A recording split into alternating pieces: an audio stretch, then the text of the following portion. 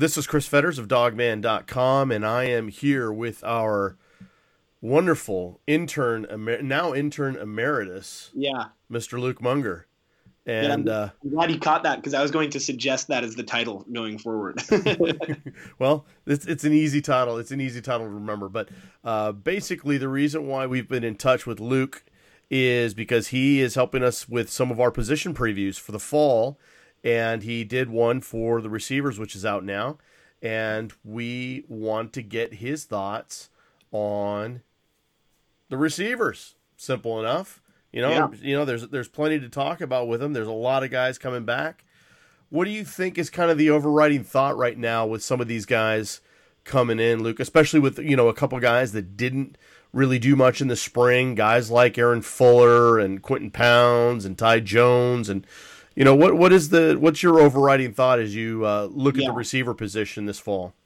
So obviously, I'll start kind of with my overriding thought by going back to last season. If you look at kind of the three most veteran receivers in terms of at least production on the roster, it's Aaron Fuller, Andre Bocelli, at least last year, and Ty Jones.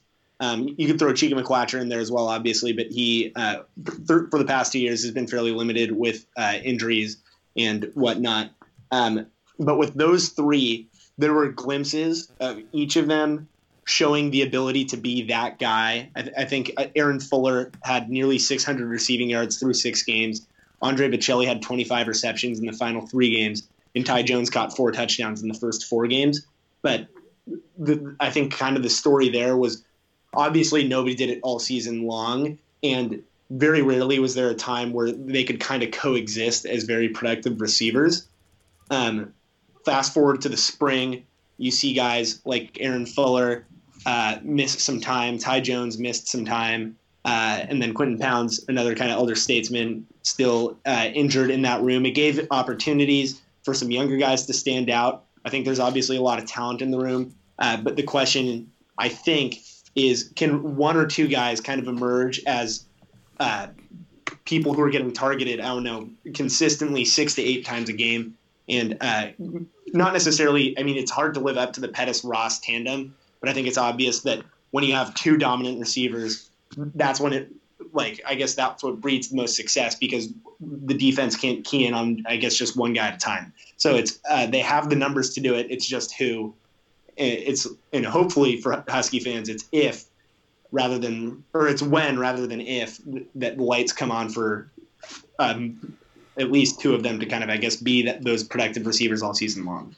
I guess as a quick aside, Luke, do you think it matters who the quarterback is when it comes to these receivers? Or do you think there's, because they're extremely experienced at the top of the order with Fuller and Pounds and Bocelli and Chico McClatcher and guys like that. Do you think it ultimately matters who the quarterback is when it comes down to it?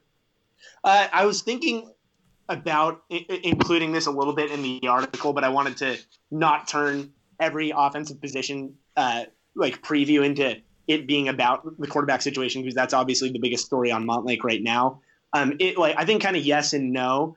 Obviously, Jacob Eason, just prototypically speaking, former 5-star recruit, 6'5", 6'6", is a guy who, in terms of just natural talent, it kind of checks all of the boxes. Jake Haener, on the other hand, though, is a gunslinger. He kind of brings that mentality a little bit. He's not afraid to cut it loose in the opportunities that we've seen him. So I really don't think it makes too much of a difference. I think the bigger difference, or the bigger deal, is that this quarterback battle, in the best interest of Husky fans, causes the cream to rise to the top, and whoever ends up winning that, it's not more of a default thing where they have to choose between 2 guys that don't necessarily come out and take ownership of it. And I think as long as one quarterback kind of emerges as the guy, rather than them having to kind of pick their poison, them being the Husky coaching staff, I think that the offense wouldn't look too different depending on who's under center, or it wouldn't be too contingent on who's under center. So let's look at the top of the roster right now. Again, I mentioned the seniors: Aaron Fuller, Quentin Pounds, Andre Bocelli, Chico McClatcher. Of those 4 guys, who do you feel has the most to prove right out of the bat in fall camp? In terms of most to prove in earning a rotation spot, or I guess earning significant playing time, I think it's Quentin Pounds. just the fact that this is his third, if I'm not mistaken, significant injury. He's a guy that in the past has made a few spectacular plays. I mean, you think about his catch against Colorado in 2017, the touchdown grab in the opener against Auburn. He's flashed his playmaking ability, but has never really been a consistent playmaker in the offense. And oftentimes because of injury, but it's hard to come back from that third injury, especially given the opportunity for younger guys and the talent in the room. So in terms of just having something to prove to earn a spot, I think it's Quinton Pounds. And also Aaron Fuller, was just named Wednesday as, the Pac-12 just put out their very, very first media preseason all-conference team, and he made honorable mention. Mm-hmm. Given his production last year, do you feel like that was fair, or do you feel like he got slighted a little bit? That's tough. I personally think he got slighted. I think one of the unfortunate things with the Husky offense last year is just for whatever reason, they never seemed to find their rhythm. And Aaron Fuller, I think, and every player on that offense, from a statistical standpoint, struggled or suffered when it feels like an offense can never find their rhythm, right? And another interesting thing, and I think I put this on Twitter a couple weeks ago, but if you take away the touchdowns, Aaron Fuller's junior year and Dante Pettis' junior year are almost identical in production. And obviously touchdowns are like what win football games, and Dante Pettis scored way more touchdowns than Aaron Fuller. But I think because Aaron started so hot and then wasn't as consistent down the stretch, that people forgot that he was like, I think 850 plus receiving yards last year, the leading receiver on the team. Yeah. And you think if they can, just another year of getting bigger, stronger, and faster, nevertheless should breed, I guess, higher production. And then if you think that you have the opportunity for a guy like Jacob Eason or Jake Haener to step in, and with Bush Hamden's second year calling the shots, if the Husky offense can take a positive step forward, it wouldn't be hard to imagine Aaron Fuller pushing that 1,000 yards threshold. And if that's the case, you'd probably be more than an honorable mention wide receiver. I certainly don't want to gloss over Andre Bocelli because I think he really came on super strong at the end of the year, and I think he's going to obviously be a very valuable contributor as a senior. But I'm kind of wondering what your take on Chico McClatcher is going to be. What do you think would be, what do you think would be good benchmarks for him in terms of catches and yards? Yeah, so Chico is an interesting one because, I think that it's adequate that you mentioned Andre Bocelli, because I think the reason that Andre Bocelli came on so strong towards the end of last year is whether it was kind of in the ugly Pac-12 championship game against Utah, in the snow against Washington State, or when the Huskies were kind of struggling to get the ball or just to get their offense moving downfield against Ohio State early in that Rose Bowl. Andre Bocelli was kind of their safety valve, in the sense that it looked like they would just kind of flip screens his way and let him use his speed and his shiftiness to pick up 8 yards at a time and be content with it. Obviously, Chico was a big play machine at UW. His sophomore year, he averaged almost 15 yards per touch and nearly 20 yards per reception, right? But when you think of a slot receiver like Chico, or kind of the way that they've used him in the past, a lot of times they'll hand it to him on fly sweeps or that sort of thing, jet sweeps, or they will, target him on screens a lot too, and just bet on him being able to make some guys miss and be a touchdown threat from anywhere on the field. In terms of benchmark for receptions, I'd say it's kind of tough to say because it'll be an uphill battle. And considering the fact that Andre and Aaron have kind of carved their niche in the offense already, Chico will have to, I guess, demand that playing time back. He's only eclipsed 30 receptions once, and that was obviously his sophomore year. I think if he could finish around 35 to 40 receptions, that's like 3 a game. And if they're trying to get him the ball one other way, whether that's making him a kick returner or if they're giving him some opportunities to take the ball and run with it on like a fly sweep or something like that, and you're looking towards 50 touches, I think that's plenty for Chico to be a pretty dynamic playmaker for the Huskies. I was going to say Ty Jones was gone. You moved to the juniors, and he was certainly a guy that showed up at times last year. I kind of watched the first half of the Cal game last night just to watch something else I was looking at. but it really impressed me how much he kind of came up and made some catches. You know, he's a guy that obviously with his size, 6'4", 210 pounds, he can do some things and can be seen as a big-time possession type guy. What are your expectations for a guy like Ty Jones now going into his junior year? I think it's unfortunate that he missed spring, but I think not only like seeing the glimpses of Ty Jones last year where you saw him what looked like operating at his peak capacity at times, and then him coming out and what he did in the Husky Combine was pretty ridiculous as well, leading the team with the highest broad jump, and then also doing a pro agility, like I guess you call that the shuttle, 391 in that. So not only is he a massive person, he's also a phenomenal and explosive athlete. And then, like you said, I mean, I remember that Cal game. I think on the first drive, they might have ended up calling it back, but Ty Jones outleapt. Was it Cameron Bynum of Cal down the sideline? And then the play that I think of when I think of Ty Jones last year was his touchdown reception against Oregon, when Jake Browning kind of scrambled to get free and threw the ball downfield, and Ty Jones in the end zone was getting held and fought through some contact to haul in a touchdown pass. He's just a specimen, and he brings athleticism to the table. So you think of a guy who, like him, or an athlete of his potential, the sky is the limit. He's a guy that you can't get away with in the Pac-12 or really anywhere leaving one-on-one coverage, because I feel like at a certain point you can just float a ball in his vicinity, and if he's got a guy who's smaller on him, worst case scenario for the Huskies, it's a pass interference and they're getting a new set of downs. He's someone who's going to demand attention, and I think if the Huskies are able to put another option that requires some attention, Ty Jones could be like a huge big play threat, just in the sense that he's a guy that you can float the ball to downfield and let him out athlete and just kind of high point footballs that other people can't get to.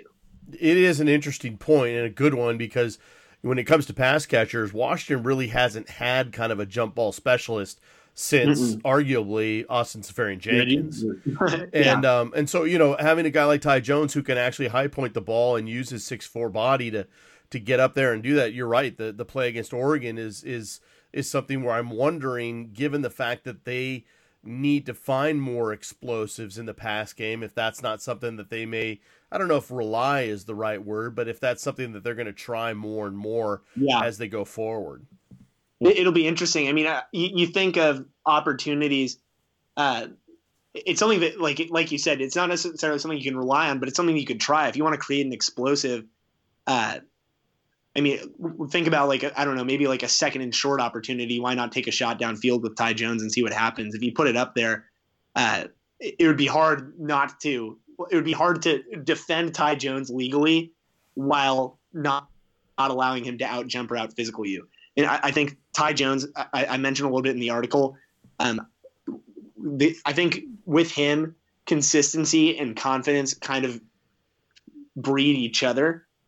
I think there are moments where when Ty Jones is at his peak, he's very confident, and he's like, I don't know. I think if he can kind of have an assassin's mentality, it can be dangerous for Pac-12 defenses. Sure. Now, the other junior in the lineup in the room right now is a guy named Jordan Chin, who had one catch for 15 yards last year in 9 games.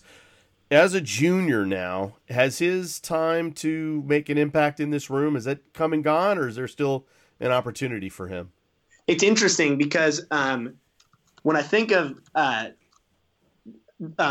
Jordan Chin, I think it was fall camp last year that he kind of had his coming out party and was a pretty productive player throughout all of fall. And it felt like he might even kind of carve a role for himself in the offense, but then it manifested in a total of 1 catch, which is interesting. It led me to believe, what more can he do that at least the media could see in practice to demand playing time? Did I lose you there for a second? No, I thought I did. Nevertheless, I think Jordan Chin, obviously he's a talented player. He's a guy who's a good athlete. He's a burner. But there's something about him that just hasn't demanded playing time to this point, and I can't really pinpoint what it is. What's funny about him is the one catch that he made was a diving catch to move the chains in the Rose Bowl, which is pretty cool. Nevertheless, I think that with kind of the talent in the room and with already I guess, elderclassmen or people in his class like Ty Jones that have already established themselves. Jordan Chin, I think the opportunity he has to establish himself as a guy who demands playing time is using his speed as his calling card and stretching the field.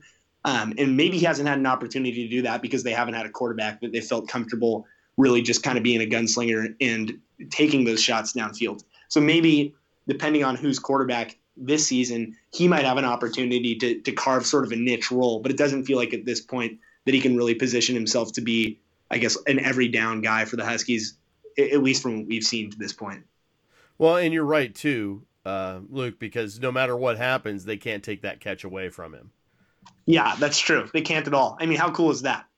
A diving catch in the Rose Bowl to move the sticks. So now let's go forward and talk about some of the guys that were really kind of breakout stars of the spring, and they happen to be a lot of underclassmen.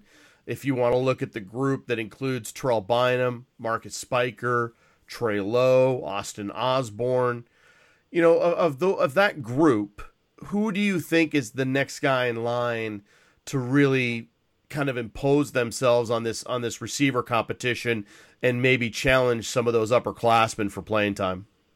So I've gone back and forth on this, whether it's Austin Osborne or Terrell Bynum. And the reason I gravitate towards Terrell Bynum in this circumstance is I'm thinking, like, the way that I kind of see the receiver room right now is your three most known quantities are Aaron Fuller, Andre Bocelli, and Ty Jones. So I think the best chance for someone to kind of crack that group to demand playing time is someone has to have a calling card or bring something to the table that no one else has. In Terrell Bynum, what he was doing in the spring that no one else did or not as frequently was stretching the field. Everybody remembers maybe the offensive play of the camp was that 60-plus yard touchdown pass from Jacob Eason to Terrell Bynum. And later that practice, Terrell Bynum, who was it? Was it Kyler Gordon or Keith Taylor or someone that he outleapt and hauled in a pass from Jacob Sermon? So he's another guy that I think just in terms of his ability to stretch the field and take the top off the defense, I think that he has a calling card that separates him from the pack of underclassmen. And for that reason, I think that he'll have at least a role that he can play and therefore demand some playing time. And what about Spiker? I mean, obviously he came in with a ton of fanfare, did some nice things this spring, but yeah, it didn't really see the consistency that maybe you might expect. But again, redshirt freshman, hard to really get too critical in his situation right now. Yeah, exactly. And with Marcus, you look at him and then you see, I don't know, obviously you see, I guess, the potential and the talent that he brings to the table. He's an absolutely, he's a super wiry target and a smooth athlete. And then when you think of a smooth athlete that's super long, you're enticed by the catch radius, obviously. He's continuing to add weight, which I feel like is an easy thing to point at as for a reason that he might not necessarily have reached his consistency yet. At the same time, I think that this fall will be pretty telling for him in terms of his ability to at least try to demand some playing time. Because while I guess he is, like you said, just a redshirt freshman, you can't get too critical. He was a top 100 recruit at the same time, and he's a person that the Huskies would look to, especially kind of seeing some weird sort of attrition in the room, like Alex Cook moving to the defensive side of the ball. We've mentioned in the past there are elderclassmen or upperclassmen like Quentin Pounds, who's been injured 3 times, and Jordan Chin, who only has 1 catch to his name. Chico McClatcher, who's basically gone 2 football seasons since kind of breaking out his freshman and sophomore year. That if there's an opportunity to kind of wedge himself into playing time, I feel like it might be right now. And you mentioned Chico, and with Trey Lowe, is it easy to just pigeonhole him as the next Chico McClatcher? Does it feel like those 2 guys are competing for the slot, or do you think that there's more in Trey's game that you expect to see this fall? I think it's really easy to draw the comparison for 2 reasons. First of all, the body type obviously being 5'8", but then kind of stockier and stronger built like a running back, because both of them were running backs in high school, which leads me to the other comparison that both of them kind of bring that running back mentality to the group. And for that reason, I don't know. I think that it is a pretty easy comparison to make. I don't necessarily think it's inaccurate, but at the same time, I don't think that that's a bad thing. I mean, you saw what Chico did his first 2 years on campus and how explosive he was. And I don't think Husky fans would have any problem with having another player like that. And then, like you said, I think that in kind of the more that gadgety slot role, I think it will be a pretty interesting competition between Chico and Trey Lowe, like you mentioned, because I think they do have similar skill sets. Obviously, both of them can get playing time, but I feel like preferably for the Husky coaching staff, one of them would separate themselves as the primary option at that group. But then it's interesting. I mean, obviously, positional versatility is at a premium for the coaching staff. And for that reason, people will move around to different spots and stuff like that.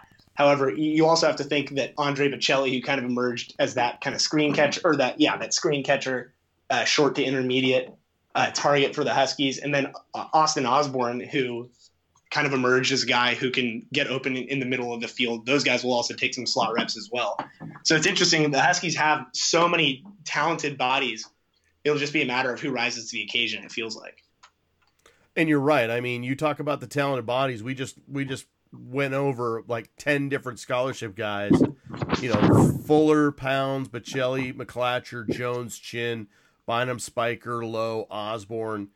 Where does a guy like Puka Nacua and Taj Davis, where do they fit into this equation? Or do they fit in at all? I mean, is it just a no-brainer that they're going to redshirt, or is a guy like Nacua or a guy like Davis, are they just too talented to keep off the field? Yeah, it's interesting. I think it was interesting to see that last year was the first year that you could play freshmen 4 games and still preserve their redshirt eligibility. And correct me if I'm wrong, I think Trey Lowe is the only receiver that saw any playing time. That's true. So what that says to me is that someone has to come in and just absolutely blow the doors off of the place, or just wow the coaches to levels never before seen in order to get playing time, especially in a room this talented. That said, obviously Puka Nacua, in some people's opinions, was the most talented receiver on the West Coast by the end of the recruiting cycle. So is it out of the realm of possibilities that he comes in and just demands playing time with his natural ability? I don't necessarily think it is. However, I think in an ideal world, Coach Peterson would like to preserve the eligibility of every player he can, especially if that means that some of the other talented bodies that we've named before rise to the occasion. Puka, I think, man, I don't know. It's tough. It goes like you go back and forth on it, whether or not you think that he will get playing time. But I think the short answer is that he can. He just has to come in and be, I guess, kind of, or live up to the near 5-star reputation that he earned. Yep. No, there's no doubt about it. I think that, you got to come in and blow the doors off if you want to try to get in front of 10 scholarship guys. For sure. And then also not to mention Taj Davis as well. Didn't get quite the fanfare of Puka Nacua in recruiting, but nevertheless, he's a 6'1", nearly 200-pound receiver who was a track star in high school as well. I mean, when you just talk about big, fast, and strong, you can kind of check all 3 of those boxes with him as well. But yeah, as we've mentioned with Puka, he's got to really kind of, position himself pretty high on that pecking order in order to earn playing time. Because what the Huskies prefer to burn a year of eligibility for either of those guys, if they're going to see the 8th, 9th, 10th most targets on the team, I don't think they would. So for those Washington fans that are interested in stuff like this podcast and other things that we're doing on dogman.com, we can keep you up to date on our updated mailing list.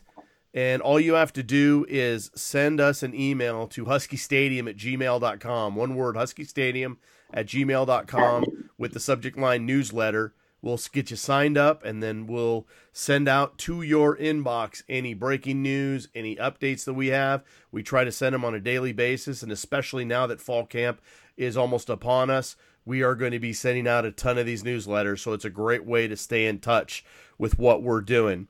So, Luke, I really appreciate the update on all the receivers. It'll be great to see what they do the start of fall camp. Fall camp will start on Friday, August 2nd. Can't wait to be there. So for everyone here at dogman.com and for Luke Munger, our intern emeritus. This is Chris Fetters of Dogman.com. Go Dogs.